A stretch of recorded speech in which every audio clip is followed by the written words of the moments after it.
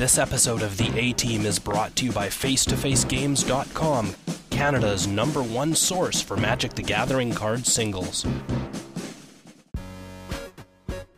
This spell is like one of the cards that feels the best to cast. Whether it's Dig Through Time against Ojutai's command, against a Kolaghan's command, anything that costs a shit ton of mana, you're just like, bang! And they're like, fuck. How does that go? Bang! Fuck! Welcome to the A-Team podcast, brought to your ears by ManaDeprived.com, home of Canadian Magic. In 2010, a crack Magic-playing unit was sent to prison by the DCI court for crimes they didn't commit. These men promptly escaped from a federal pound-me-in-the-ass prison to the Canadian underground.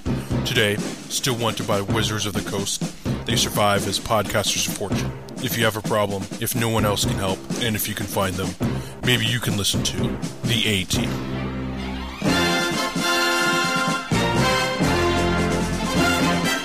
KYT. And of course, they rag on me for not talking enough. Nice. Listen to me now, bitch. That's Jay Boosh. You know what? This is how it works. I'm not old as fuck, and I don't play it easy. And those are the two things that apparently matter when you want to play Mindslaver. And Jeremy. Sometimes you just have to be that guy.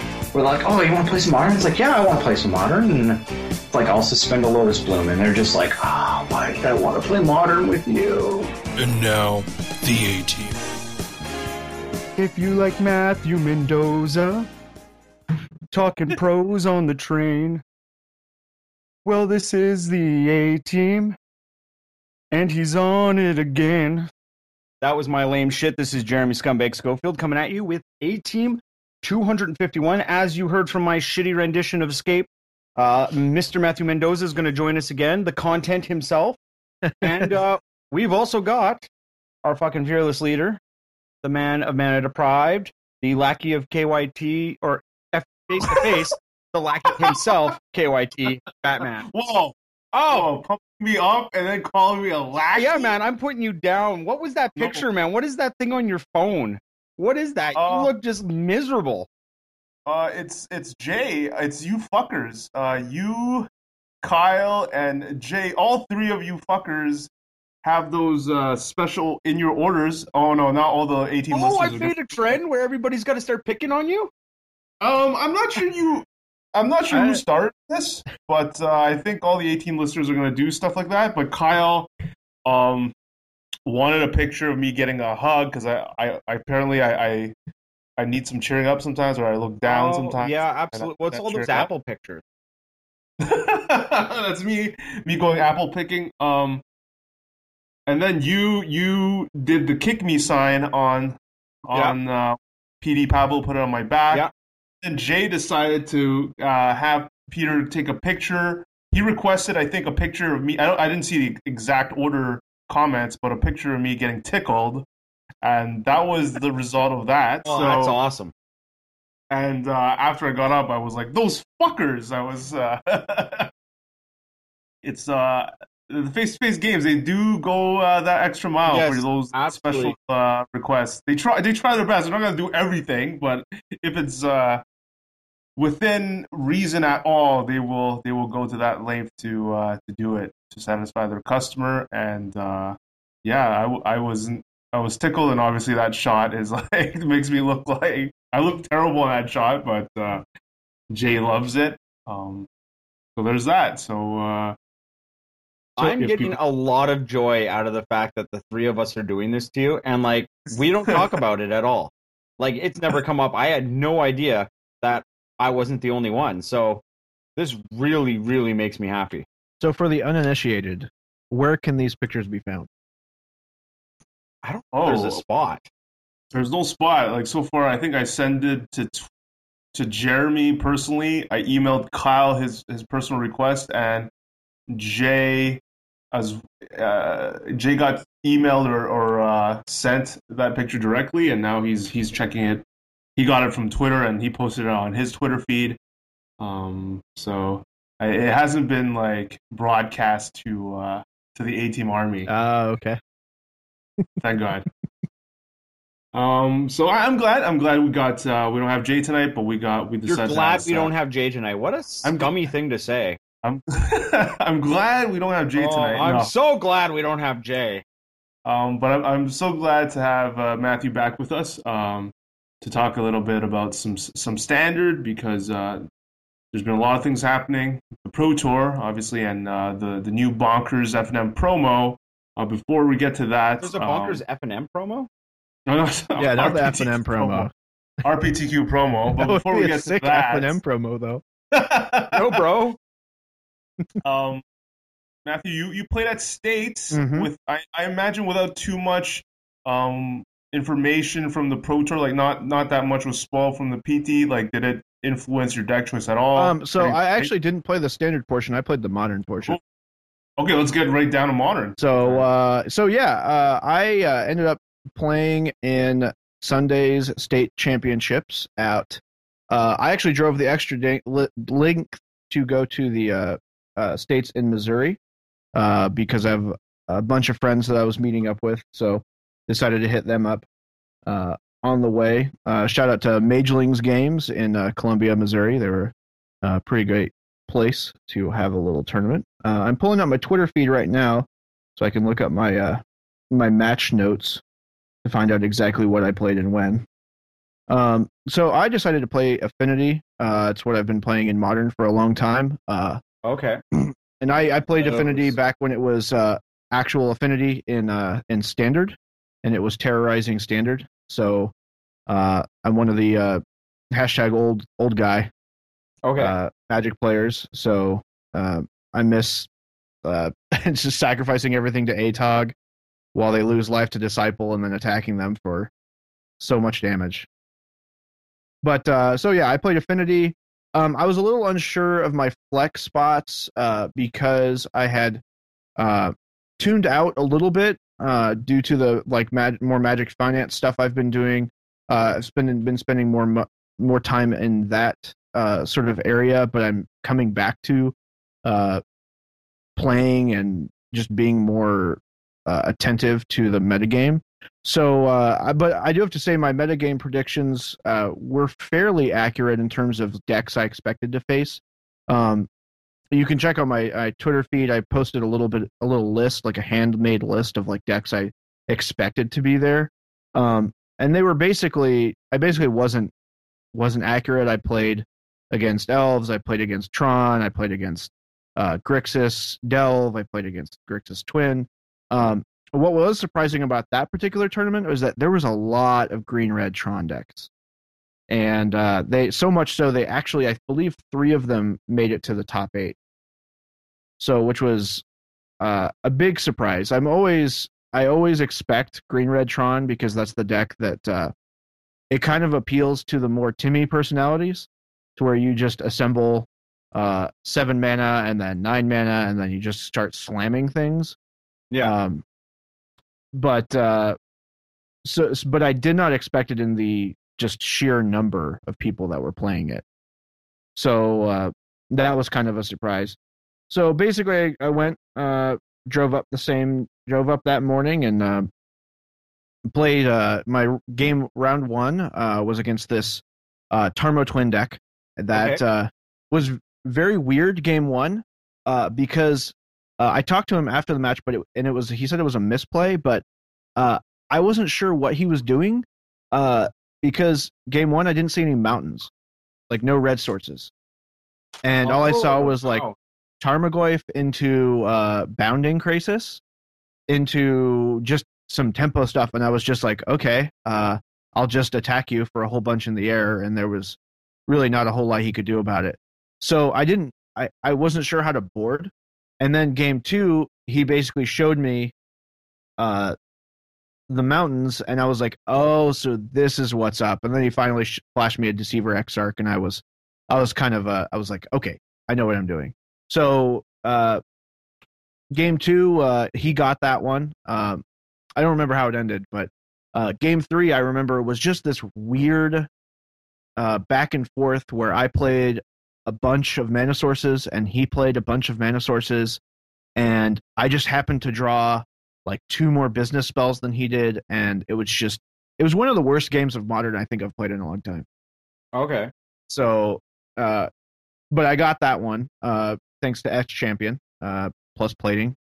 So, then round 2, I lost to a friend playing Red Green Tron. Game 1 and 2 were pretty close for both of us, and then game 3 was this like I was kind of wondering whether or not it was a good decision, and I think I'm still going to do it going forward. But I actually took a picture and I shared my deck list before going into the event. Yep. So, which I'm just going to continue doing, just because I think I think that if the amount that I can gain by sharing my own information with people who can help me is greater than the benefit that my opponents gain from knowledge. Like the only friend, like I had a couple friends who follow me on Twitter and Facebook and stuff, so they were privy to what I was playing, but they already pretty much knew what I was playing. So it wasn't really that much of an information advantage, but so it just allowed me to focus on my playing the best Magic that I could. So we got into this really weird game 3 where it was my turn 2. I I just played some stuff, played a Blink Moth Nexus and passed the turn. He untapped. He had a Tron piece, a Ghost Quarter, and then played a second Ghost Quarter. And then he knew that I wasn't playing a mountain in my deck. He knew I wasn't playing a basic land. Because a lot of Affinity players go back and forth as to whether you should play the 17th land or not. Yeah. Or you should play whether you should play like a 3 Glimmer Void 1 basic split, or a 4 Glimmer Void plus a basic land. And I always went the route of not flooding out.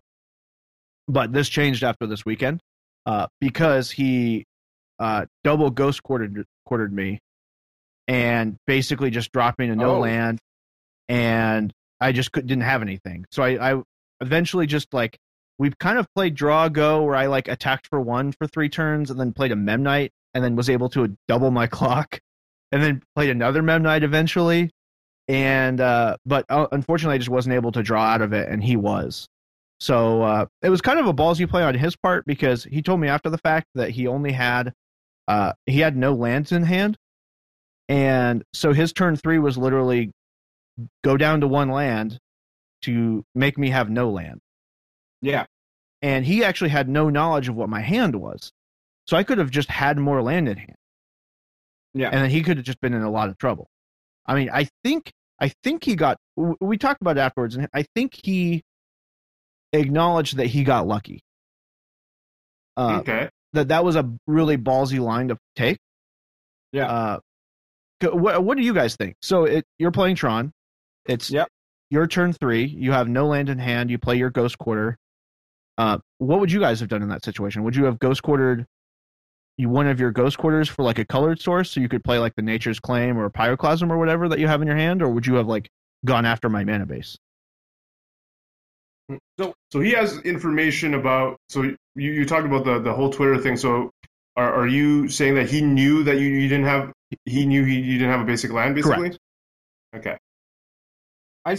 I don't know. I don't think I make that play. I don't think that I go after Affinity's land.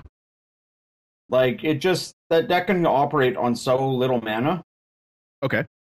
And I would want to be either holding on to my stuff to make sure I have the ability to do Pyroclasm or Nature's Claim later or something along those lines. I can't see myself going after your land in that spot. Okay. KYT, any... I mean, this is... I'm just trying to make sure I understand the scenario correctly. So this is his turn 3? Correct. And you have... What do you have? What are your permanents in play? Vault Scourge... Small creature, Vault Scourge 1/1. I think I had an Ornithopter. I didn't have a whole lot on the board. So and your lands again were the 2 Nexus, or whatever. I don't know. Are you attacking with the Nexuses? No, not at that point. I mean, I killed him.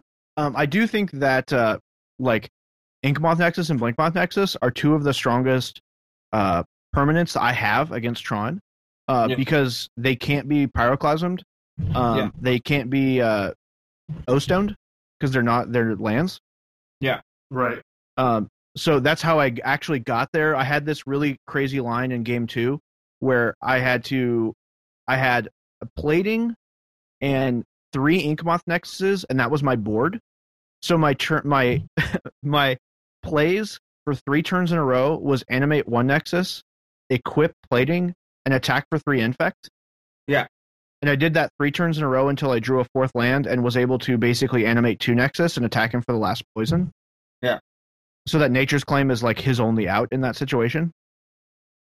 And it's not even a very good one. No, it doesn't win the game. Like it doesn't even slow you down a ton. Yeah, and he actually did pop an O-Stone in response to me like attacking, and I was like, oh, it's a non-land, like it's a land. Mm-hmm. So he derped in that situation. But anyway, so that was the play that he made game 3, and he got rewarded for it. So because basically I just didn't draw anything. He eventually drew out of it, drew a colored source. And, what was in your hand again? Like at that time? Because like if you only have 2 lands and an Ornithopter and Vault Scourge in play, like I'm just curious what the heck did you have? What else did you have? Like the 3-drop guys, like the. I think I kept my hand was awkward in that I had a plating in hand and a Ravager. And I kept drawing like 2 mana stuff. I kept drawing just like 2 mana spells from that point on. So what did you do on turn 2 is what I'm curious. Did you like decide to play Vault Scourge for 1 mana? Like I think I had a Memnite and a Vault Scourge. I honestly don't remember. Right. Okay, so, I can see that. Like turn 1, you play Memnite, Vault Scourge, pay the light, but then turn 2 you would have played something. So like the exact board state is right. That's confusing to me that you don't have anything else. Yeah, it might have been a plating. I might have just played the plating and just not have mana to equip it. Okay, and well, if you did have a plating, then for him to do that is pretty dangerous. He's just sacrificing his 2 lands and hoping you don't have an extra land to be able to like equip. Yeah, and start getting in there. But even if you do equip, you're not really getting in for that much anyways because you have a Vault Scourge, a plating, and a Memnite. Still a clock. You're clocking him for Vault Scourge would get a +3 bonus. Yeah, so it's like 4 damage, but plus the Memnite, that's 5. So yeah, no, it is a strong clock. So any other land from you, any source would have been a pretty big swing. So yeah. I wish I would have taken a picture of it. Hindsight, I didn't foresee this discussion coming up, but in hindsight, I would have taken a picture. So that's the game. That was my first loss to my friend playing Red Green Tron. Round 3, I played against Elves. I was appalled at myself game 1 because I kept a stupid hand that was on the draw. So my plan was if I draw a land, I get to go Memnite, Signal Pest, untap, Signal Pest. So I get to just start attacking for a whole bunch. If I don't draw a land, I don't do anything. So it was obvious mulligan decision. So I should have mulliganed. I felt stupid afterwards. And then basically games 2 and 3, he was kind of a newer. I don't know if he was like a newer player, but he like didn't see all the lines that he had. So for example, at one point I had like a Master of Ethereum, but he had a Azuri, so he could have just infinitely like blocked my Master and just regenerated his elf, but he just never saw that line. Like he just never saw that. Okay. So I just attacked with Master a couple times, and then eventually like he clogged up the board, played Craterhoof plus another thing, and attacked me for 19. Okay. And then, but he didn't have a flyer, so I animated Inkmoth Nexus and just attacked him for 10 infect with like 2 Ravagers. So and then that was that round. Round 4, I lost to Grixis Delve, which man, when did that deck get like? I knew that deck was good. It's ridiculous, and I've played it before, but wow, just wow! Like Culligan's, like I've never been Culligan's commands so many times in a tournament. Yeah. And then they added. It's easy to happen to it like 4 times a game, and it's like they've only got 3 in the deck, but they're still getting you every freaking time. Yeah. And then one piece of technology I was actually really surprised to see, was post board he brought in Languish to deal with Etch Champion. Oh, cute! I like it. Which I was like, wow! I'd seen Vandal Blast, but I had never seen Languish before. So, but I mean, it doesn't kill Gurmag Angler. It doesn't kill Tassiger. I mean, it makes total sense. All right. Yeah. So that's one of the tougher matchups. Yeah. And he just kept game 1 was so close that had I been on the play, I would have won. But because I was on the draw, I lost.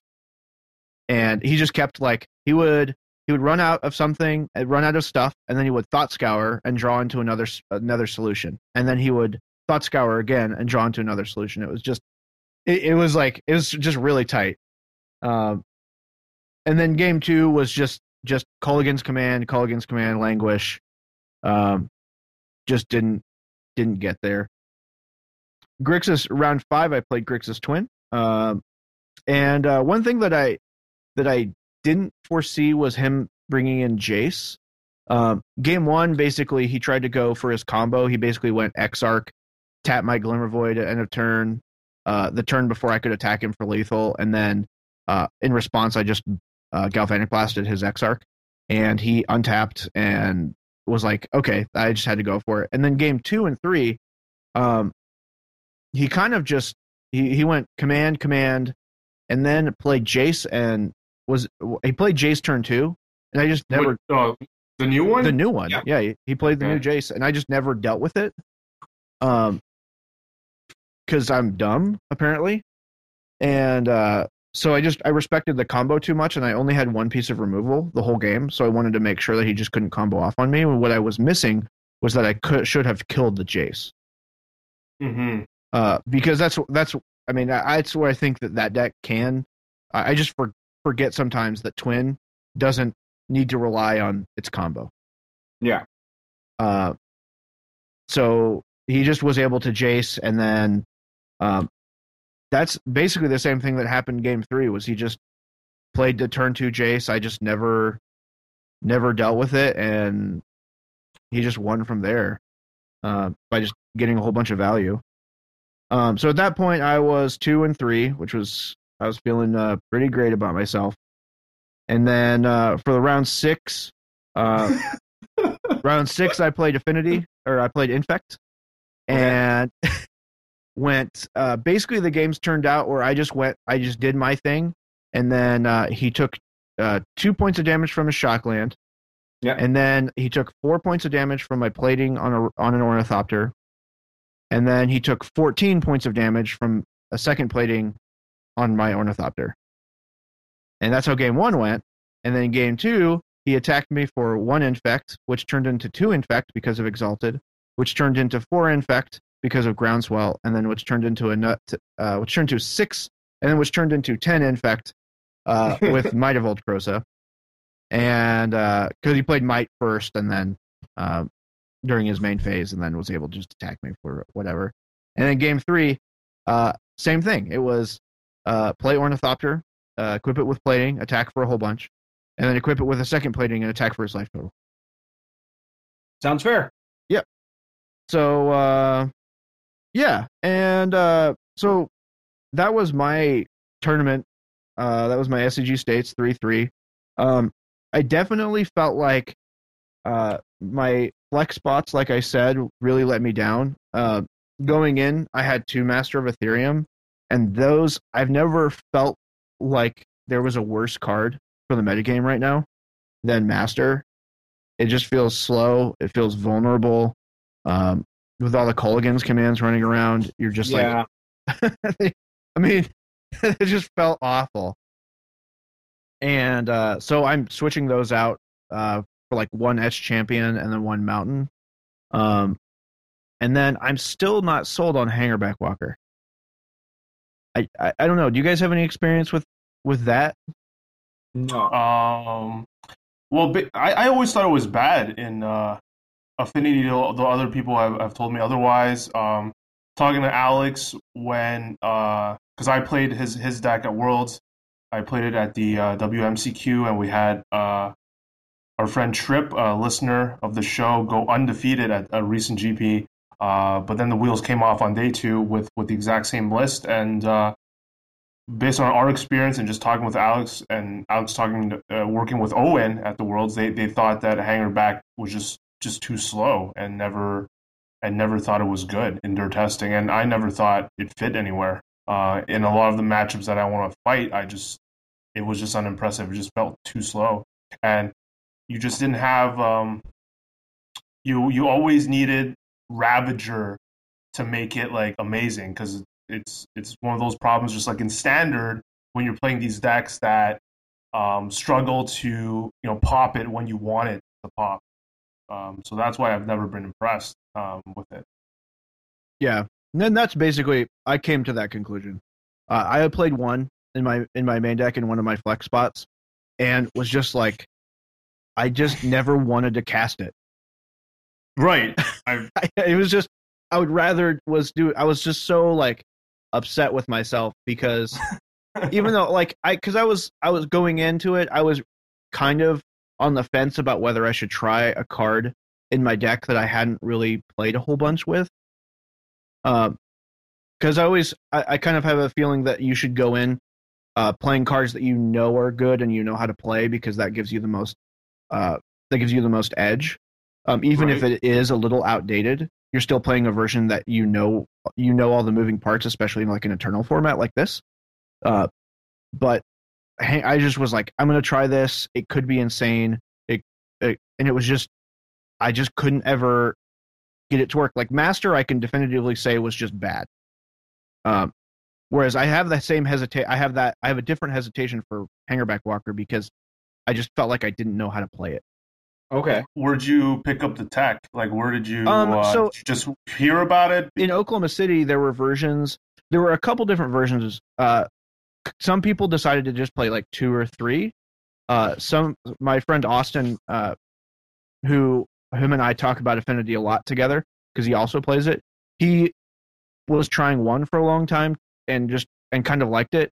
But there was like, in Oklahoma City, there was like this version that was like playing Shrapnel Blast, Arcbound Worker, and like all in on the Hangerback Walker plan. Yeah, that makes more sense to me. Yeah, and I can see that, but it just I don't know. It just feels like you're playing all of these bad cards to make like Hangerback Walker decent. Right. It's a synergy play. So that's why I don't like when I played it. I just didn't. Even when testing, I think early on, Frank Karsten was even messing around with it, and he posted a list that in an article to try out if you were to play Hangerbacks, and I think I tried that list, and it would just never felt good. There was never a spot where I was like, damn, thank God I have Hangerback Walker. Yeah. So. Well, the card just feels like it's so anti-synergetic with the rest of what the deck's supposed to be doing. Like, it just feels like that deck is like, my job is to vomit out a win. Not to play this mid-range Hangerback game. If I'm gonna use one, like I have to use 1 mana to make it bigger when Steel Overseer just taps and my entire team gets bigger. Like, it's just not even close in terms of power level for the deck. So I think I would just be happy not knowing that it's. I mean, even if it might be good, it's not like amazing that it's not a must play at all. So I would definitely shave that away from my list. Yep. So, and that's what I'm going to do in the edits that I'm going to be making. Is basically just cutting the Hangerback Walker, cutting the 2 Masters, adding a land, adding Thoughtcast once again. Because if I'm going to be if I'm going to be battling against all these grindy decks, because I think that, and maybe you guys have some insight onto this, the metagames at smaller Modern tournaments they seem to be way less combo saturated than the metagames at like GPs. don't think I can comment. They've always been very varied lately. I can't really up north over here, at least in the east side. I can't. I don't have a pulse on what would be played at the, like, if there was a GP nearby, locally or at a GP level. I'm not even sure what to expect. Like, I would look over at past big events, but yeah, it's like locally, like Quebec City, when we had our MDSS in Quebec City, there was a lot of merfolk, and when I played at the WMCQ, I basically played against a different deck every round, and there were different decks everywhere. So I can't, like, I played against a kid playing Boggles, I played against merfolk, I played against some polymorph deck in round one. It's like, it's everywhere. Okay.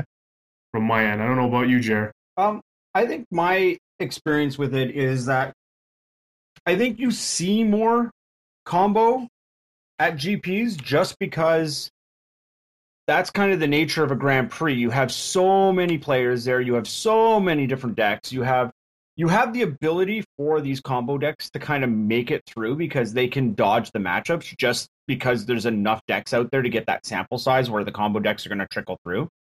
Whereas I think at the local meta, you probably have the same number of combo decks, like in a representation, but the local meta is just going to hate against it. So they're going to have worse matchups. You're not going to see them eking their way to the top because of it. That would be my thought on it. Like, that's... Okay. Yeah. So, because I didn't see any Amulet Bloom, I didn't see any... I did see one Ad Nauseam deck, and I didn't see any Lantern decks. So, but I always feel like these local tournaments, like, or smaller modern events, are always like Merfolk, Tron, Elves, like Abzan Coco, Abzan Midrange, Jund. Like, I always feel like they're the more fair decks, like Merfolk. Whereas like at GPs and stuff, and maybe it could be just like what the better players gravitate towards. And that the better players go to the GPs, which are, and I see them playing, like Alex Hayne plays Amulet Bloom. And I see Ben Friedman playing the Griselbrand combo. Yeah. And I see all these, like, great players playing these combo decks. And maybe it's just because I don't see those players at these smaller events. Yeah, there's that aspect of it. Like, some of those decks are difficult to play. Some of those decks kind of come out of nowhere and are very expensive to play. They don't usually, like, combo decks don't usually borrow cards from other decks. Like, a player who plays Jund, then all of a sudden switches to Junk, then, starts to, like, coast through it. Mm-hmm. They can build a subset of decks, but, like, the cards that you play in Griselbrand are not the cards that you play in Amulet, are not the cards that you play in Lantern.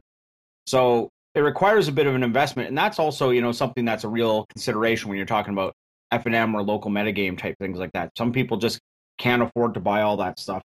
The other thing is, like, I know at my local meta, like, if you go to a modern tournament, you'll get about 30-some-odd people. You will have an Amulet deck there. You will have a Scape Shift deck. You will have a Griselbrand type deck. So there's a little bit of a little bit of combo that gets played. I will be the guy who will be playing something stupid like Restore Balance. So, and so that was basically my Sunday. That's how I spent it.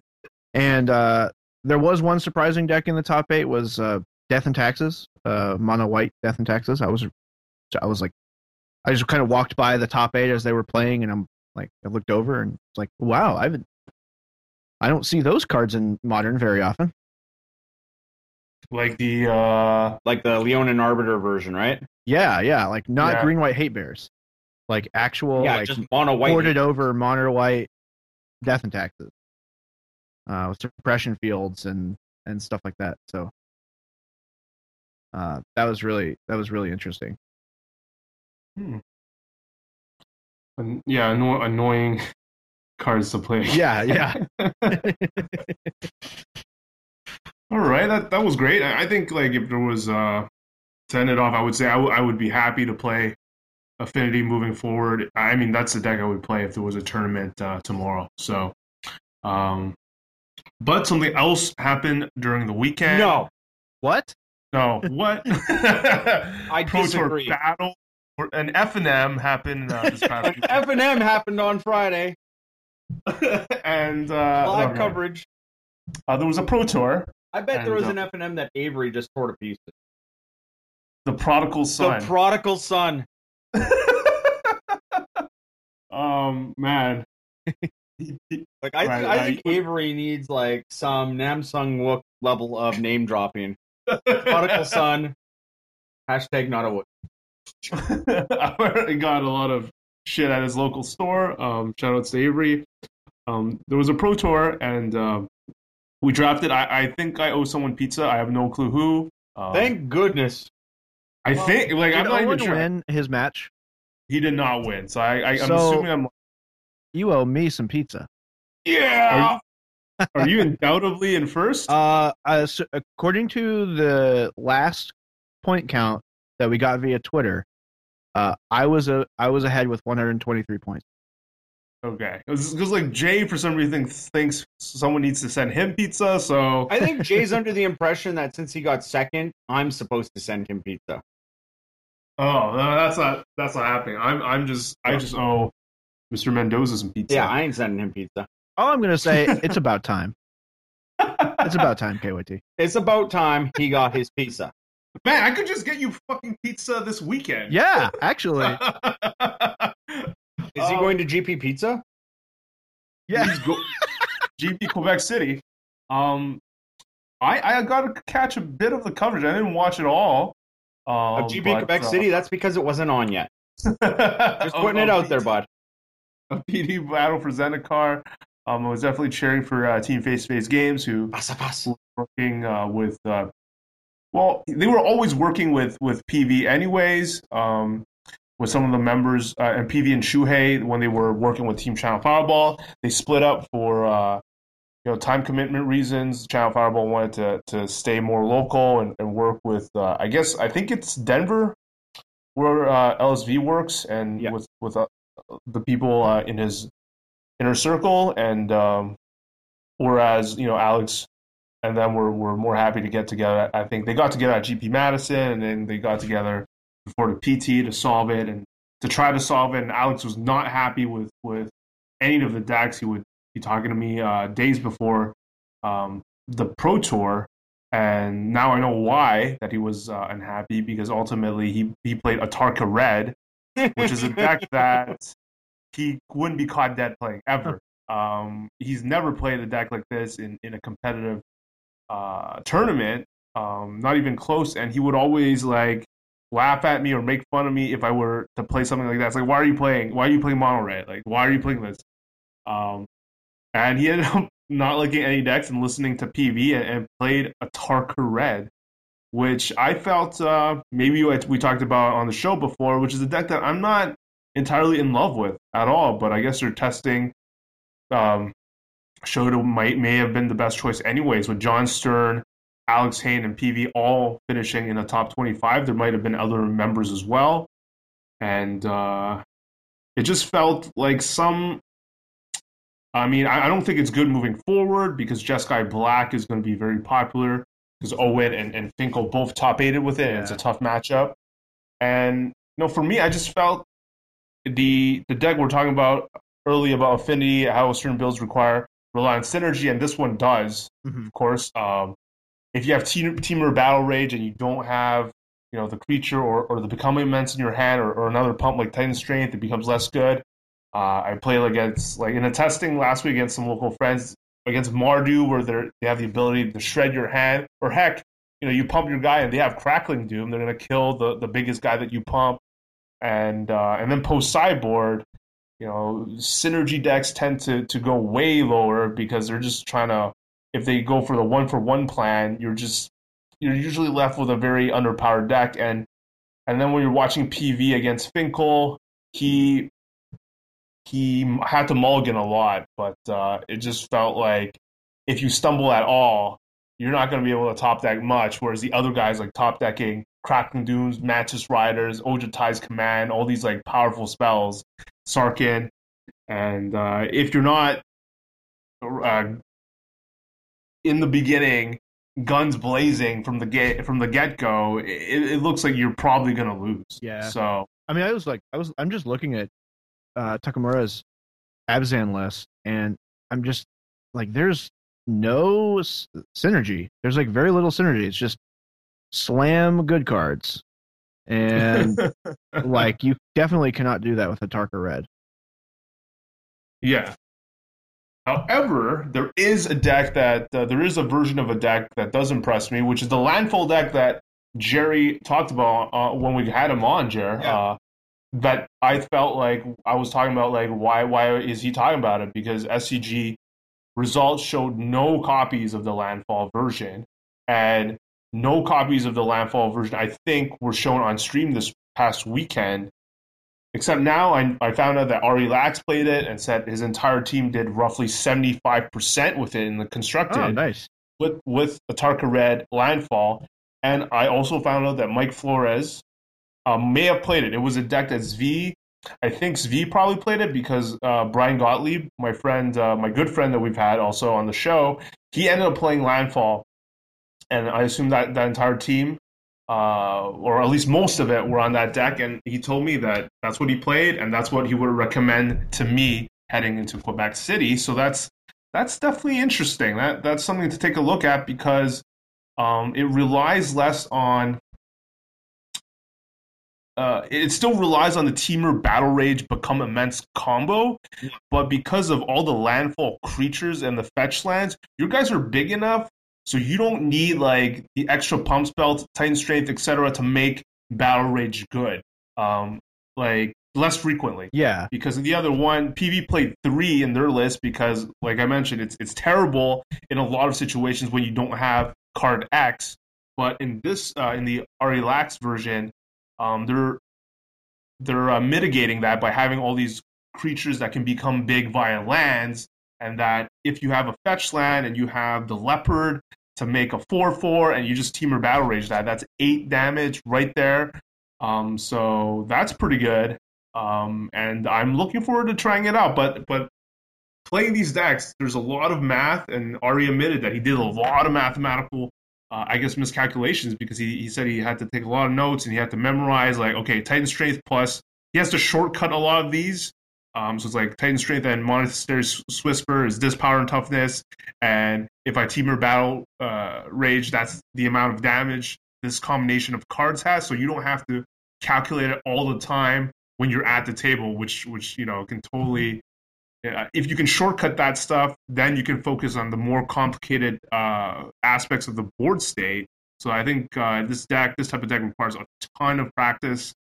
And after this show, I'm going to try to build it on Moto and grind some leagues with it to see if I like it. Yeah, it seems like a little stronger than the Atarka Red deck, simply because the cards in it, they aren't as reliant on having the card combinations. Like Atarka Red, you need these card combinations at this point in the game, whereas that Landfall deck, it's more it puts more pressure on the cards, having the cards at the right time. So like your creatures, for example, you need to play them on curve to get powerful stuff to start happening, because you're just playing lands, you don't have to worry about like having the Titan Strength in addition to all that other stuff. If that makes sense. Yeah, and the other one played cards that felt really bad when I played in testing. Like you had to play stuff like, it was playing stuff like Dragonfather, which in a lot of situation, it's like they're like, let's say against Jeskai Black or Mardu or anything, they're like, you tap 2 mana Father, and they either have Mad Strider or Soulfire Grandmaster, and you're just like, fuck. Like Soulfire Grandmaster requires an instant answer. You're trying to race him as fast as possible, and that guy is fucking annoying. And having a bunch of 1/1 tokens isn't exactly where I want to be. Yeah. So, but PV got to the top 8, and like I said, they all made 3 of them made top 25, Hayne and Stern. So maybe there's something there. Not to mention a couple other sicko Canadians. Not to mention a couple of sicko Canadians.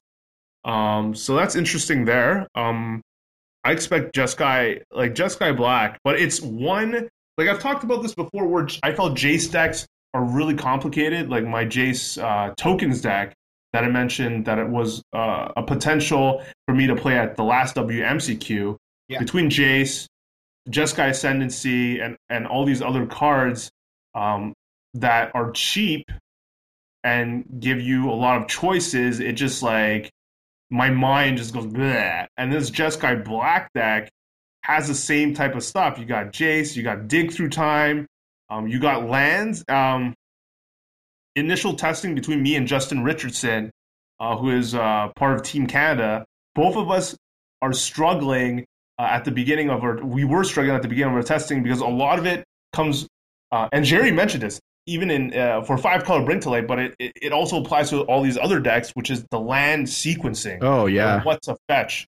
It's a huge deal that I expect. I'm not expecting everyone playing at GB Quebec City to have like a ton of practice behind them, and if they don't, they are going to fuck up a lot at the beginning, because I've been screwing up. There's always one land that I'm like, oh fuck, I should have gone that land, or in this instance, I should have fetched a basic, so any other land that I possibly top deck is going to be untapped. So stuff like that. It's been a huge thing for me right now, just to learn. I'd be interested to try that deck because, I mean, for that reason, I used to play Tribal Zoo in early Modern, and that was very much like if you don't have your correct land combinations on turn 3, for example, you just lose the game because you can't play your cards in the sequence that you need to play them. Yeah. So, and then trying to work out to get full value off of your Tribal Flames, and then not taking so much damage that you die. So this deck looks like a lot of fun, though. Like, I imagine a lot of, like, you play your 6th land and pass the turn, and then, like, Ojutai's command at end of turn or in response to counter something, and then bring back Dragon Master Outcast, then you untap during your upkeep, make a dragon. It's like, wee! I like this.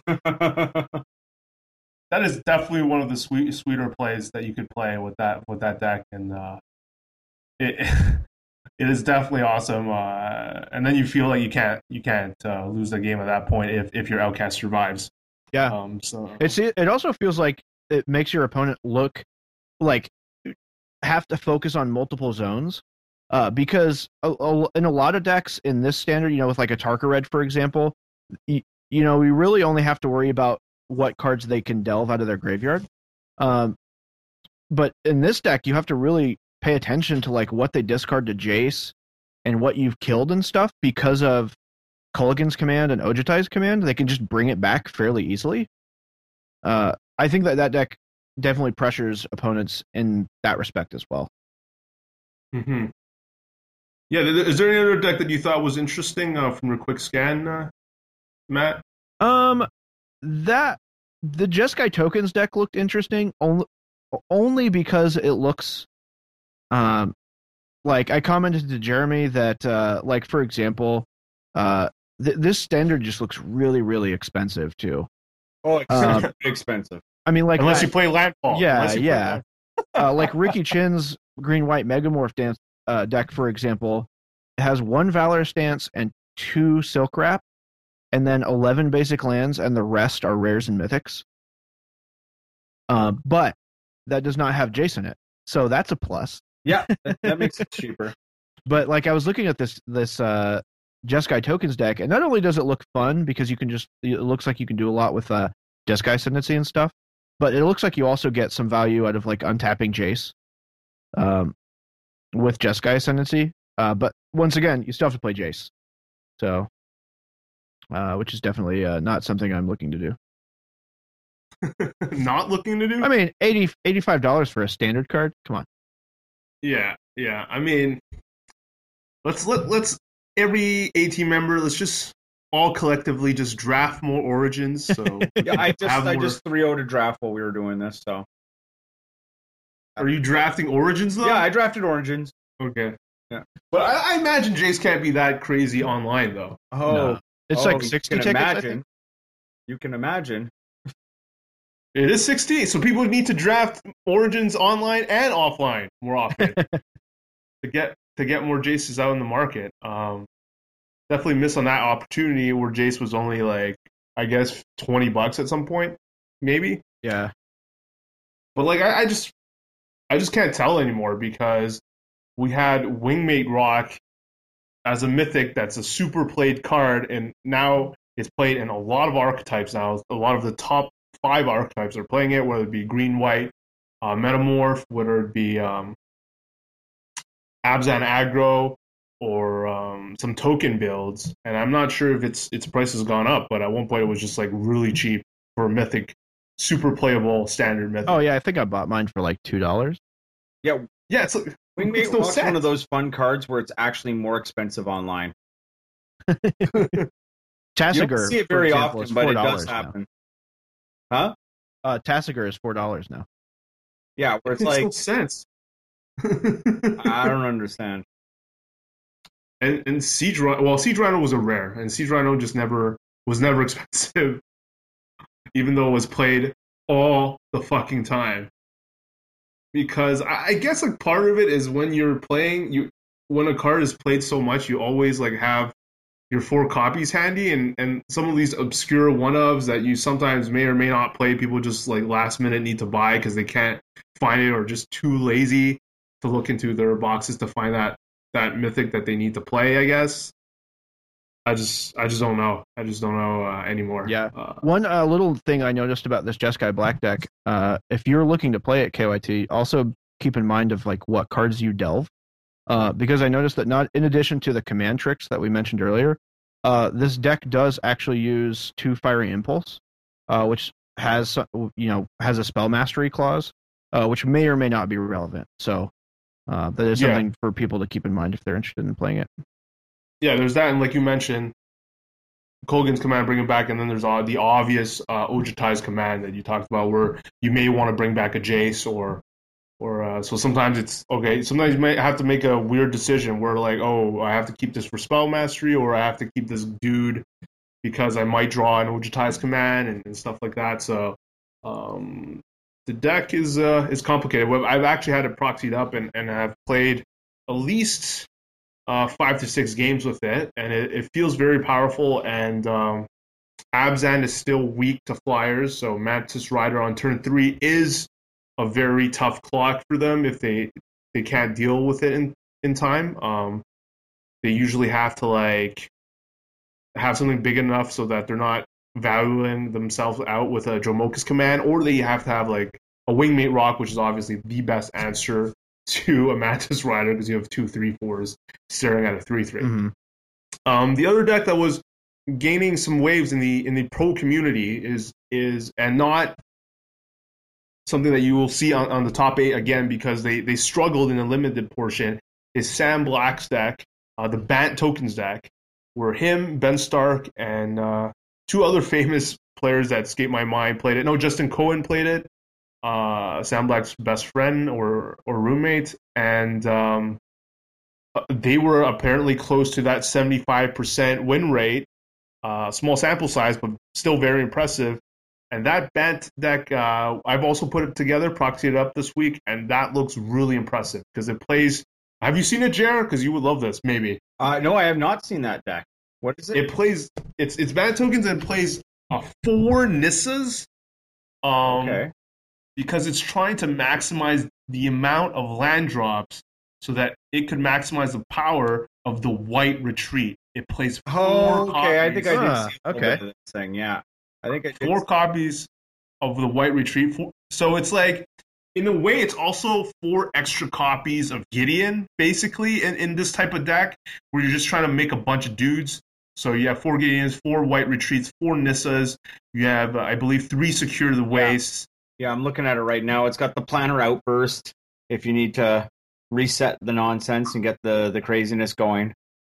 It plays like the sweetest, as long as your opponent's not playing Dromoka's command, it's playing the sweetest set of removal that you have in the format right now, and 4 Silk Wraps, I think, and 2 Stasis Snares. Yeah. Those are really annoying if they can't deal with it. Like against, it's also got a Quarantine Field. Right.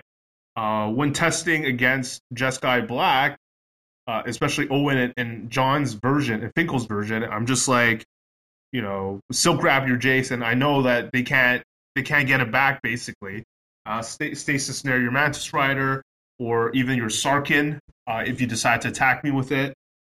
So those are just Silk Wrap. Some pros say it's the best removal spell in the format right now, and I can totally see that. And because it also gets rid of a Hangerback Walker. Yeah. Which is one of the weakness I find in the Jeskai Black deck. I don't think in the main deck you have any real way of getting rid of a very troublesome Hangerback Walker. You don't have a Silk Wrap. You don't have Jeskai Charm to put it on top. You don't really have a way to get rid of that shit. Yeah, I was actually looking at the deck for those specific reasons, and in terms of both enchantments and killing a Hangerback Walker without actually killing it, Utter End is the only main, like the one Utter End is the only main deck answer. Right. They also post board in terms of for enchantments. Felidar Cub is the only card that they have that can actually deal with that. They can exert influence on it if it's small enough, but other than that, there's really not a whole lot they can do. Yeah, so I saw that same weakness in that. But so back to this banned tokens thing, I was playing it, and like a lot of the cards individually don't feel as strong. You're not playing Jaces or anything, but collectively, it just felt super powerful when you have the White Retreat and you have a fetch land. All my guys get +2/+2 and just get in there. Yeah. And it plays Windmate Rocks, which the reason why it's become one of the best cards in the format right now is obviously the downward spiral in popularity of Languish. Seems like there's not that many of the popular decks playing Languish, and without Languish, Windmake Rock is the big fucking daddy of the format. It's just so fucking good. It's 6 power and 8 toughness. Yeah, it's that time of season right now. This is the first Pro Tour after a brand new set and a big rotation and all that kind of nonsense. So this is not the time to play Control. Typically you just don't see the Control decks roll out for this time. And if there's one card we should all be excited about, it's Mantis Rider. It is finally Mantis Rider's time. Lightning Strike is not in the format. Bile-Blight is not in the format. Ultimate Price doesn't target it. So yeah, Mantis Rider. But Complete Disregard does. True. And that's and because of Mantis Rider, that's why we're seeing the adoption of almost every other deck playing 4 Silk Wraps. Yeah.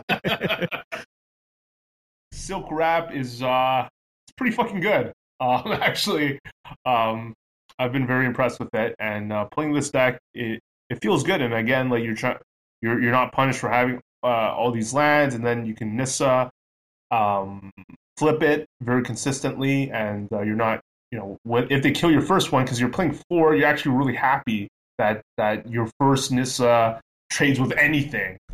So far it's been pretty positive. I'm pretty happy with the results. It's definitely a deck that I might play this weekend, but I'm gonna jam a bunch of Landfall first, and because Landfall is just cheaper to acquire.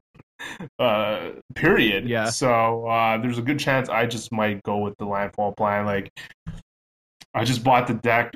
I had all the other pieces, and I think it required me 10 ticks to get what I was missing for the deck online. So that's the one I'm looking forward to play.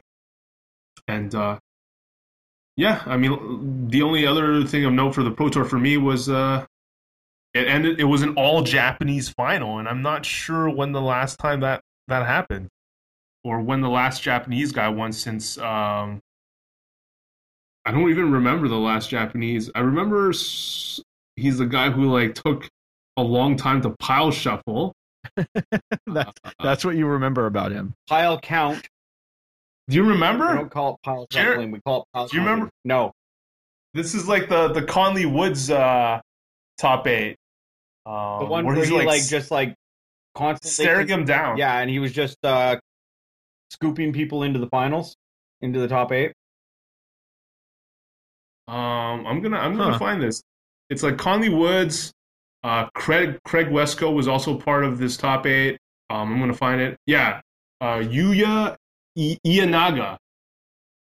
I don't know if you remember that at all. He was like This was when I'm not sure if this is the last one that a Japanese guy won, but that's the one where like Team Channel Fireball were all on that Glint Talk Idol deck. Yeah. And Ianaga was just on this crazy. Yeah, was it the one where like Woods went on like a ridiculous tear and then just like scooped like the last 3 or last 2 rounds to like PV and someone else? Or I thought it was Ianaga maybe, because he was crushing everyone because he was just playing the 8 Titan deck. He had 4 Infernal Titans, 4 Prime Times, and he was just like going over the top of these. No, I remember one where Conley was like just crushing the Swiss, and he just scooped a bunch of people in. But this is the A team. Fact check us. Google it. Do whatever you need to do. I doubt this was the one because Conley finished first after the Swiss. Yeah, but he was doing that good. He was like undefeated. It is possible then because this top 8 was stacked. It had Conley, it had Craig, it had Raptor, it had Ianaga that ended up winning. It had PV, it had my boy David Kaplan. It also had LSV and then Richard Bland. So lots of star power overall. This is probably one of the.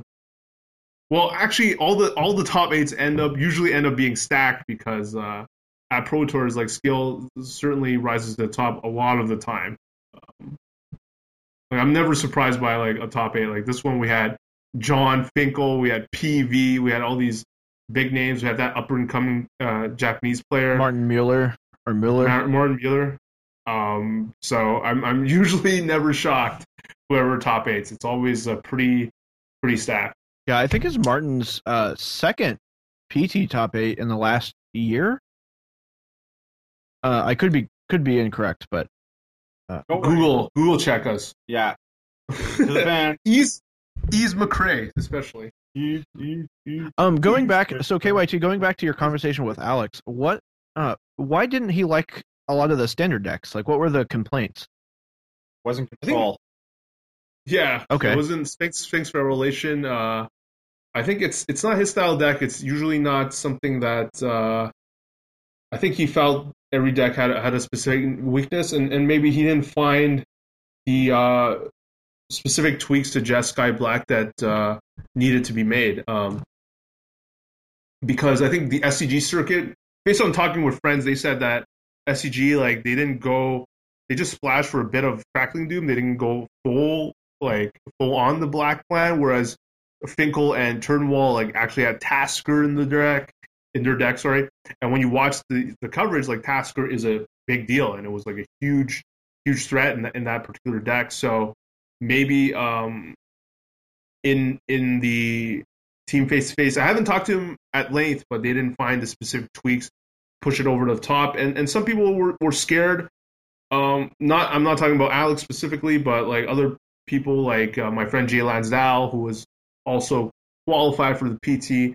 Like a lot of teams, just talking to them, they probably wanted to avoid green-white Metamorph, even though like it was heading in as deck to beat because of its results at the SCG. And just like me playing the deck, I felt like it was definitely one of the best decks in the format that you could play. Of course, Ricky Chin said, fellow Canadian said, fuck that, decided to play it anyway, and played it to a top 8 finish. And so that deck, I think, is still very much legit, even with people having a plan against it. It just plays a lot of the best cards in the format, and it plays the best trump, the Silk Wrap, and Dramoka's Command. And every time like I saw Ricky Chin or anyone playing these decks, like every time they ripped the Dramoka's Command, it was just game breaking, just because of, again, the mana cost, how effective it was, and the effect it could have on the board. So that's also on my short list of decks to play. It's probably the safest choice, to be honest. I just don't see that many holes in it. So anything else from the PT that we want to talk about? Not particularly. Yeah, I do. I want to talk about a couple decks. Fuck. Yeah, sorry, bro. So I think that we gotta we were talking about Bring Delight. We were talking about 5-color Bring Delight, and there were some people who were playing it. I was looking through top performers, and there was a guy who went 7-2 with 5-color Bring Delight. His name was Valdez Calvis. And, he's kind of running like all that kind of stuff. He's got a Dragon Lord Ojutai, which I kind of liked from when I was playing it. It seemed like it was bad. He had a Wingmate Rock because that card's really good. He had a whole bunch of control stuff. But I think the thing we really need to appreciate Mr. Calvis for is the fact that he fucking went 7-2 at the fucking Pro Tour while playing a Prism Array in his sideboard. That's right. Prism Array in a 7-2 fucking deck. 7-2, that doesn't make sense. That doesn't add up. I thought we felt that card was unplayable, constructed, and limited. Yes, absolutely, but he found a way in a 5-color deck. So, actually, I'm having to look that up right now. So, that's pretty sweet. The other deck that I'm really interested in is the Maynard Calcano thing. Right. The blue-black aristocrat deck. Crazy Nantuko Husk Whirler Rogue deck. Yeah, absolutely. Where it's like got all these things where it's like you can go Liliana and you can hang her back for 0 to flip your Liliana. It's got like the dude that manifests when you die, when a creature, like when it dies, it manifests something. So again, you can have like, you could flip your hanger back to flip a Liliana, do all that kind of nonsense with it. Has it been seen as too cute? I wonder. I don't know. I don't know if it's too cute. It's the right kind of cute. I mean, we did see like decks pre-rotation do a similar thing on the SCG circuit, where they would basically use Nantuko Husk as a cannon. It just lost a lot to rotation. Yeah. So, but like going with the blue side of it, you get interesting things like Whirler Rogue. So you can cast the Whirler Rogue, tap the 2 tokens to make Nantuko Husk unblockable, then sack everything to the Nantuko Husk to just face the guy. Yeah. And this format seems to be in a position where people kind of tap out, or it's still kind of difficult to do something about that. Because Nantuko Husk can beat damage-based removal pretty well. It sucks, when you get nailed by something like a Crackling Doom, but the deck was doing very, very well day 1 and wasn't getting any coverage, and then day 2 they finally kind of tipped the hand on it. So, yeah, I mean, well, you're not playing blue. I mean, you do have access to Dispel. Yeah. Which I mean seems pretty good in this format. Yeah, it's so, it feels so good. Dispel is like one of the cards that feels the best to cast. Whether it's Dig Through Time against Ojutai's command, against a Kolaghan's command, anything that costs a shit ton of mana, you're just like, bang! And they're like, fuck. How does that go? Bang! Fuck! Oh, I like this show. Hopefully you're going to have time to play some of these decks, Jer. Yeah, so I'm doing the thing on Moto now where it's like, I said to myself, this standard is going to be the standard where I start to play the things. So, but it's going to be tough. You need to draft. I mean, I forgot that you're Mr. Baller because Gideons are fucking expensive. Yeah, right now. I'm probably going to avoid Gideons. I'm probably going to do the blue-black deck, and I might do the Landfall deck. Those are the 2 decks I'm interested in most. Yeah. So. Yeah, I like that idea. White Retreats, man. I might play that. The Jeskai tokens, I was really interested in that at the beginning because it was just like it sort of is an improvement, even though a lot of the important cards that I like got rotated. Basically, you no longer had the crazy Stoke the Flames turns where you like Stoke the Flames with Whirling Outburst tokens, untap all of them, use them again for another Stoke the Flames.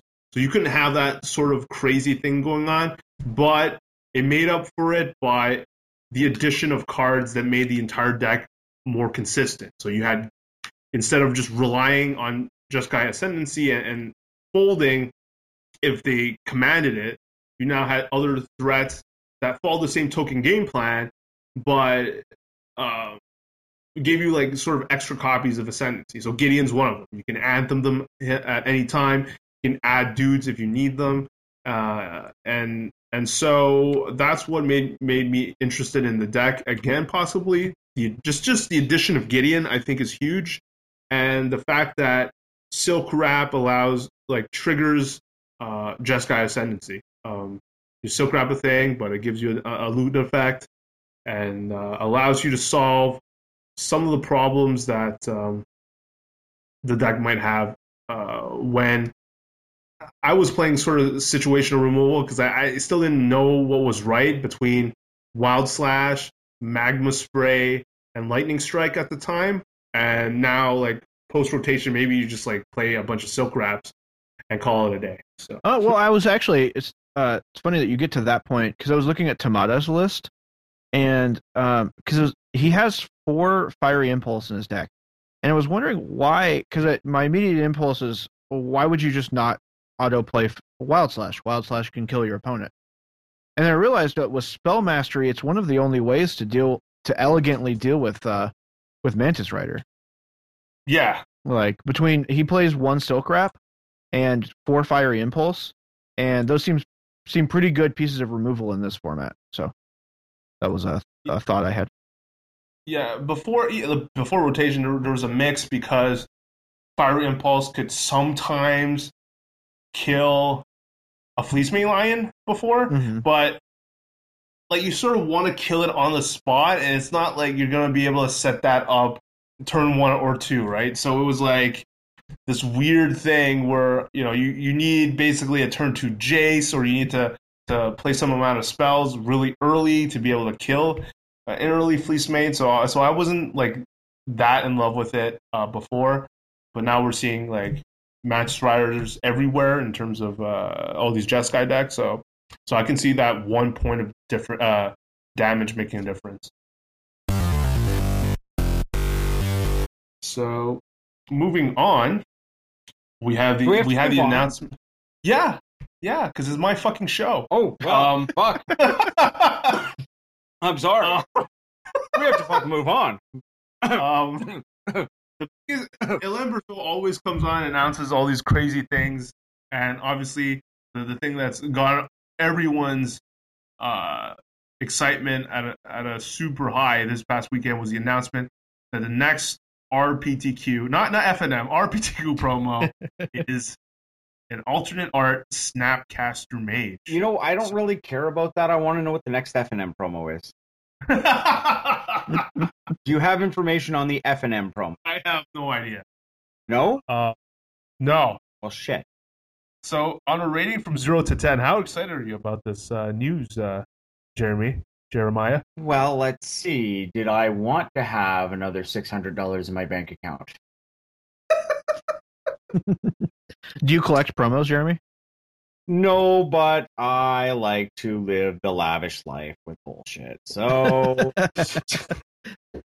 I've been foiling out my snaps. I have right now, I think I have 4 non-foil snaps and 3 foil snaps. So okay. I will probably just turn them all into promo snaps. Oh, man. Yeah. So, yeah. But it kind of bugs me because it's something that I want, and I just, where I'm at right now in my career and life and stuff like that, playing an RPTQ is a very, very difficult thing for me to do. Because getting the PPTQs, like, they're somewhat doable. It's hard getting like the time to play like full tournaments like that. Again, like I'm Moto Leagues and all that kind of stuff.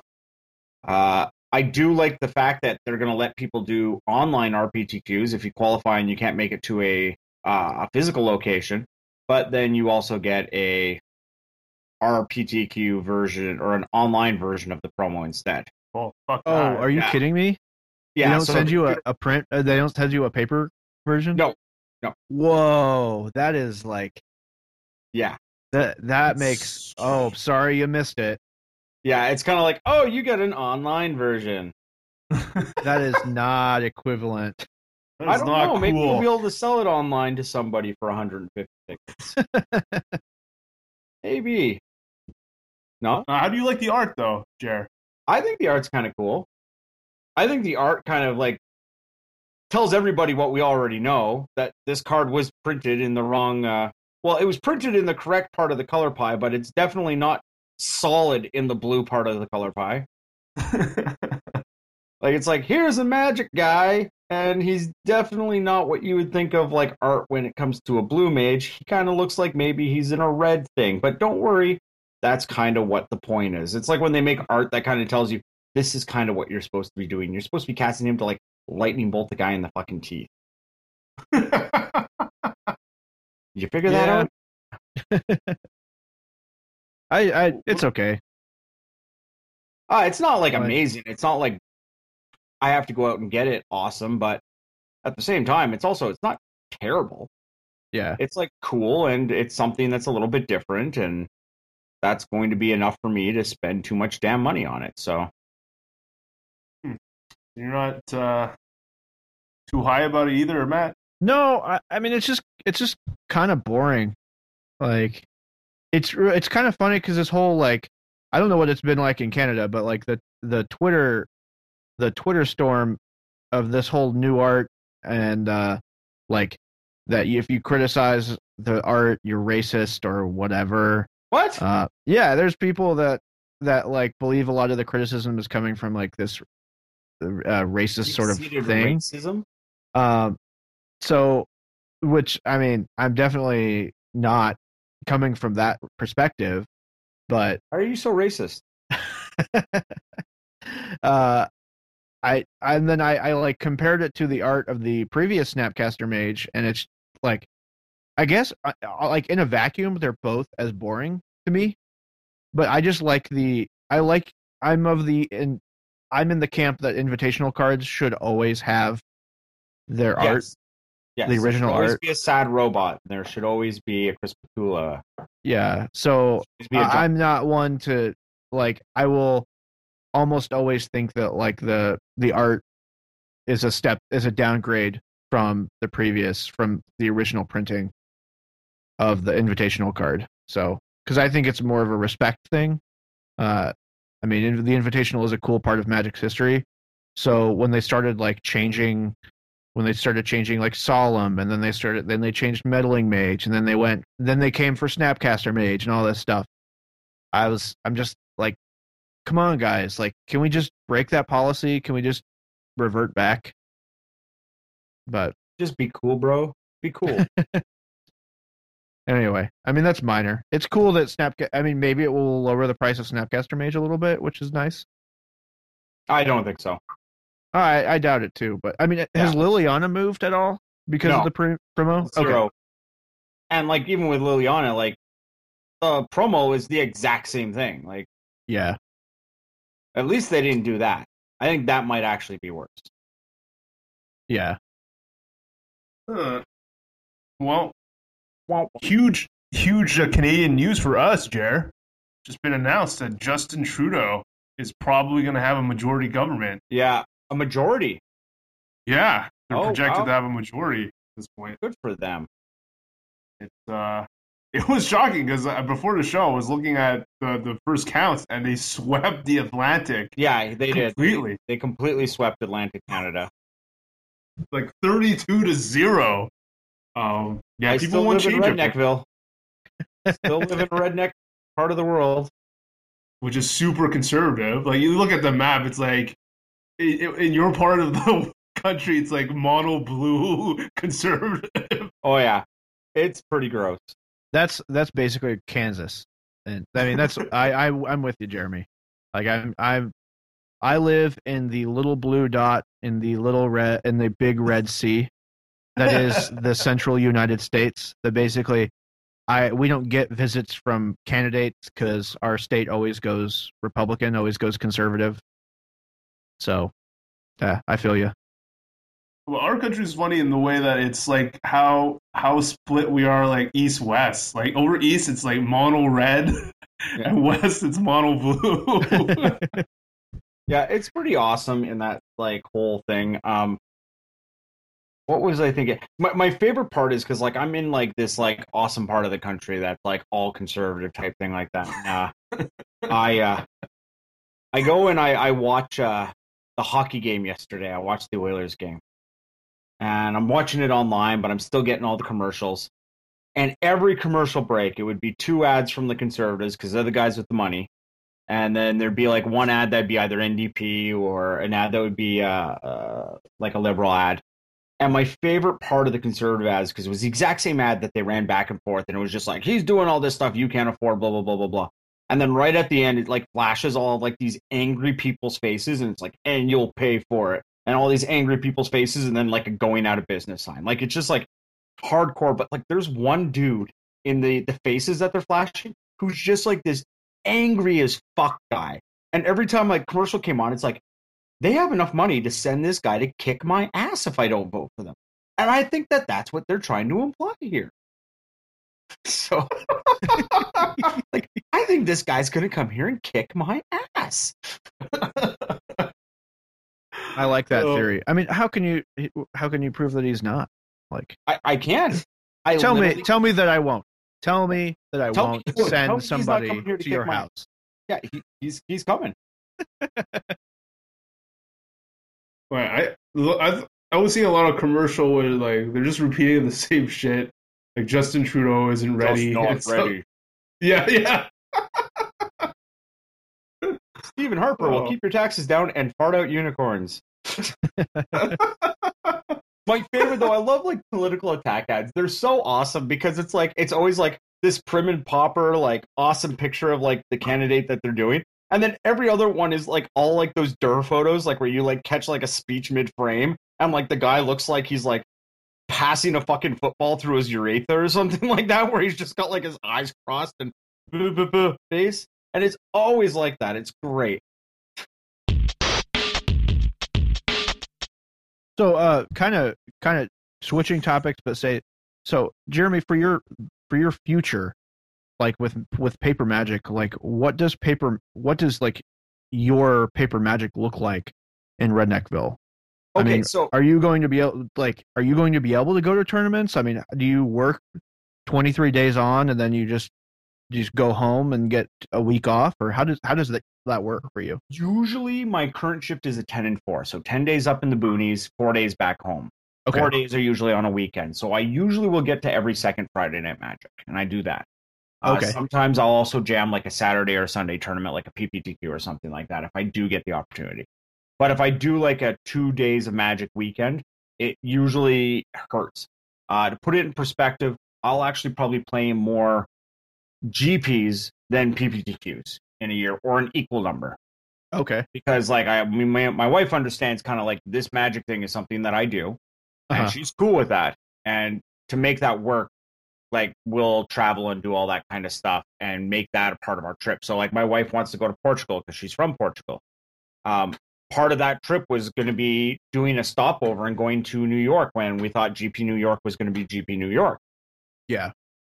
So little things like that. So there is like this aspect of being able to kind of play big Magic, trying to play online. I still like to buy the cards. I collect the cards. Like I collect Korean Magic cards. That's kind of my thing. So I'll always buy Korean boxes.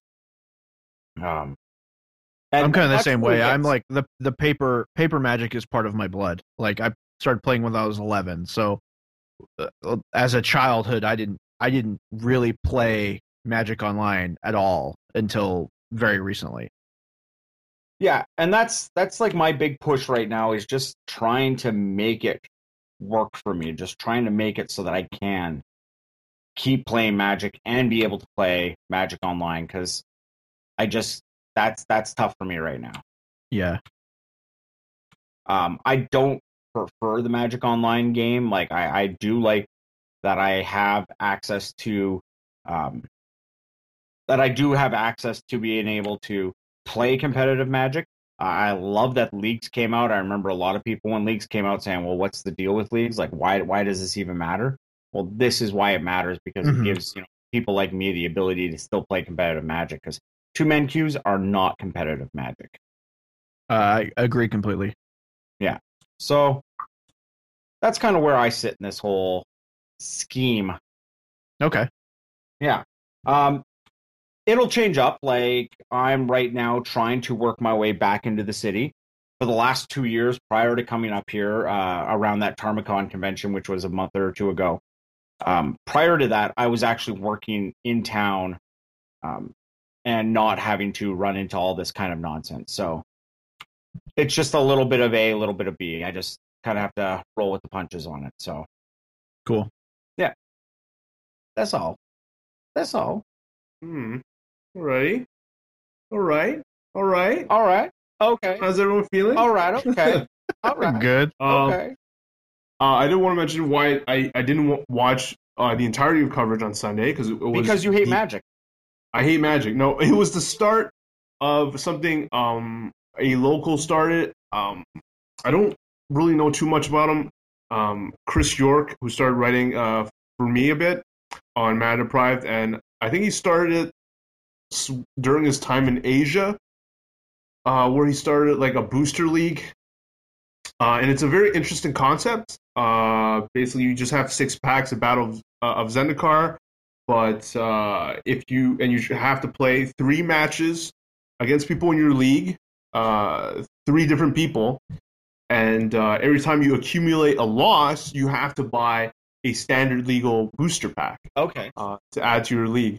But once you hit 11 losses, you are kicked out of the league. You lose. You're eliminated. Huh. So it keeps going. Like the window of registration is 2 weeks, and then you just try to constantly eliminate people until there's a final 4, and then like ultimately prizes are given to those people. Like Face-to-Face Games is providing a booster pack per player as prize. So we're currently, I think, 16 to 20 players in this league, and it's very interesting. But the only thing that is kind of that makes it less interesting so far is because you cracked 6 Battle for Zendikar packs, unless you crack a pool that has no Zendikar like mechanic synergy, you're unlikely to buy any other standard legal pack. For example, PD Pablo, who's in our league, opened like an allies pool. He's unlikely if he loses 10 times, he's unlikely to buy any pack because he's just hoping to open a rare ally or more solid and common or common allies. So that's the only thing that whereas other people who open more generic pools or like don't have enough allies, don't have enough ingest, and think there's a plus EV play because Origins has better like uncommons or commons. I haven't actually analyzed. I've just like, because I opened a bunch of Eldrazi, so I'm like, oh man, I just need to open packs of like ramp spells or and I'm like green-red, and at least Battle for Zendikar has Rolling Thunder at uncommon. That is like a super bomb. And the other interesting twist I didn't mention is that in this particular league that Chris York came up with, you're doing a 60-card deck. So your initial deck with 6 packs is pretty clunky and shit. You have to play like a bunch of unplayables. But just the excitement, like you're gonna, even if you were to win the league, you have to take some losses. So I was actually happy. I'm 1-2 to start, but I'm happy because I got to buy a pack and crack open and see what I opened. And for my ramp deck, for my first rare, I opened a I think it's called From Beyond. It's the green enchantment that makes like Eldrazi spawns every turn. Yeah, the Awakening. And I'm just like hunt an Eldrazi. Yeah, I'm like, wow, I just hit the fucking jackpot with my like. What I need to hit is obviously an Ulamog, but outside of that, it's looking good. So Ula. Yeah, that sounds like a lot of fun. I was confused a little bit at the beginning because I thought every time you lost, you bought a pack to add to the prize pool. Oh, right. Yeah. No. So now that it's actually like it's very similar to. So when I managed a store, I actually ran a sealed league for a lot of my players, where basically we would play for 3 months. You would build your deck. You can buy a pack every week.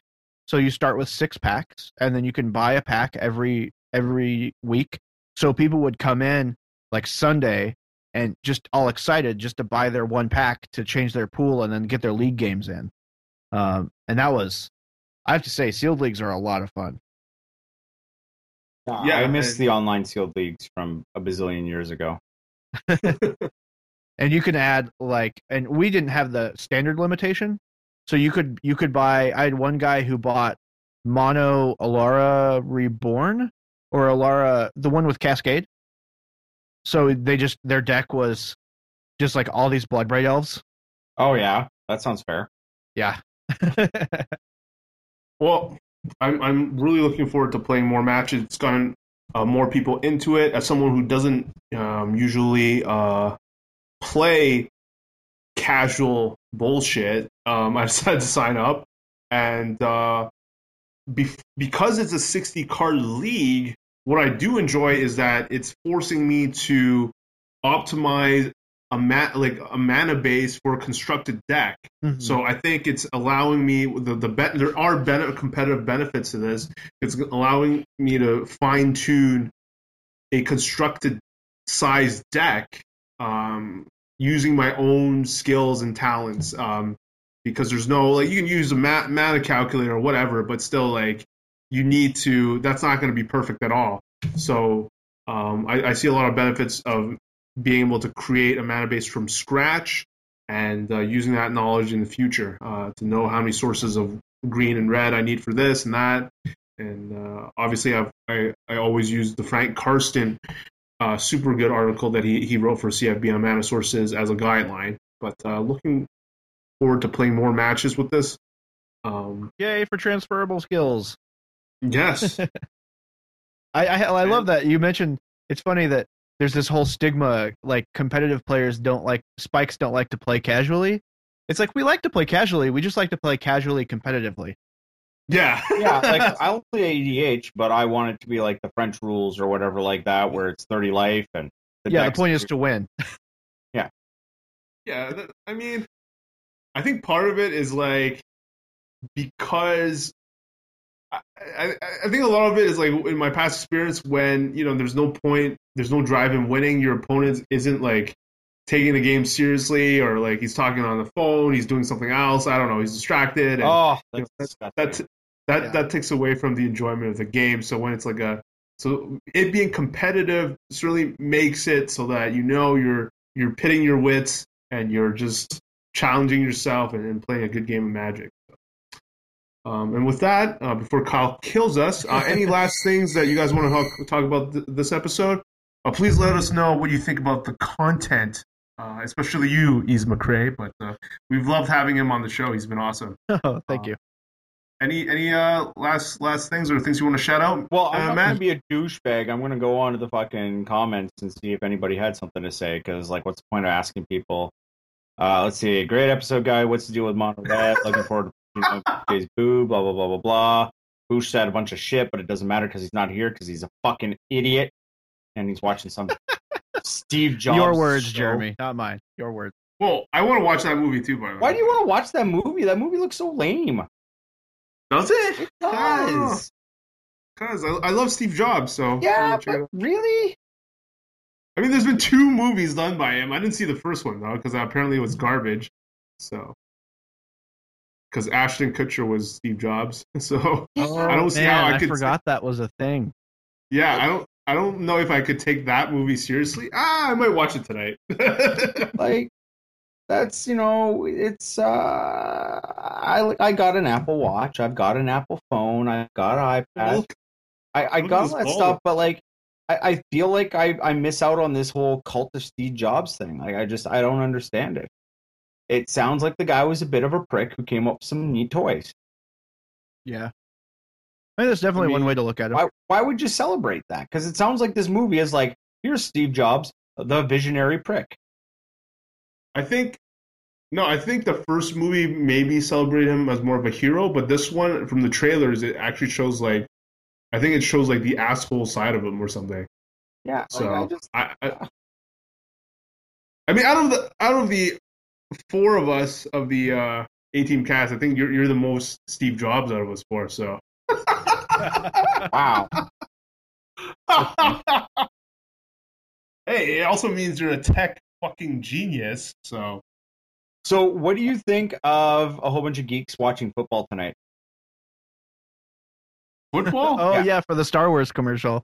Yeah, the Star Wars trailer was right. First full trailer was done during the football game tonight. I don't know. It's whatever for me. I'm gonna go see it. I'm gonna watch it online after it airs. So yeah, same here. What else? Let's see. Blue Jays are being Game 3 awesomers, so that's sweet. Yeah, they'll probably lose. By the way, you guys are 2 games down. Whoa! What? Whoa! USA. The content. USA. This is going to be a tight fucking series. Nah. You guys get that. You guys lost a 3-run is lead what I'm hearing. the last game. Like, what are you doing? Oh, man. Because they were noobs. They like, miscommunicated. Oh, yeah? Settling. Yeah. More than making up for it in this one. This is going to be tight. It's going to be tight? The whole series? Yeah, the whole series. Okay, I was about to say, like, this game? No, this game's not tight. No. But, hopefully David Price comes back with a strong game, and if Stroman has, we've got 2 aces that will pitch again, so this is going to be a tight series, I think. I don't think we're just going to die. So it's exciting. Yeah, that is for sure. So with that, I got something. Okay, go. Okay, so I like little contests, and so I had this idea a while back. To enter this contest, basically what I'm going to do is I'm going to play a really short clip from a match of Magic, something from coverage. Oh my goodness! So, what the listeners' responsibility is, you can enter this contest, and the winner, I will send a pack or 3, depending on how generous I'm feeling, to the winner. So all you have to do to enter is comment or tweet the answer to this trivia question. So I'm going to play a portion of a match, and you have to tell me what match. You don't have to tell me what game, but bonus points if you tell me what game. But what match I just played. So it's kind of like Name That Song, except it's name those players. Name that coverage match. So yeah, enter with the in the comments section on Mana Deprived. I actually don't think that tweeting at us is enough. You got to comment on the episode. Yeah, put it in the comments, folks. So yeah, and I will send. Let's just say I'll send a draft set. I'll send a draft set of Battle for Zendikar. Wow, big game. Problem expedition in there. So yeah. I've not opened one yet, so statistically, the more I buy packs, the greater the chance is of somebody opening my expedition. That if you have an expedition and you win these packs, you tweet him saying, "Look what I got out of your packs," regardless if you got it out of the packs. Okay, so here it goes. Okay, here's the clip. It's about 15 seconds long, but yeah, let me know what it is, and let me know what it is in the comments. All right. So we knew that was going to happen a while ago. And show-offs. All right. 1,010,000 life. Yeah. Okay, was that audible? That was audible. Whoa. Mr. Hagon was going on about 1,010,000 life. Okay. All right. That's a good one. So that is the clip. Like I said, your responsibility is to let us know what match that is from in the comments. It's a softball, so they'll start out easy. They'll get harder in the future, but so all right. Good luck. Comment on the episode and retweet the episode. Sounds good. Good luck, A-Team Army, and we'll catch you guys next week. Are we still settled on A-Team Army? If you like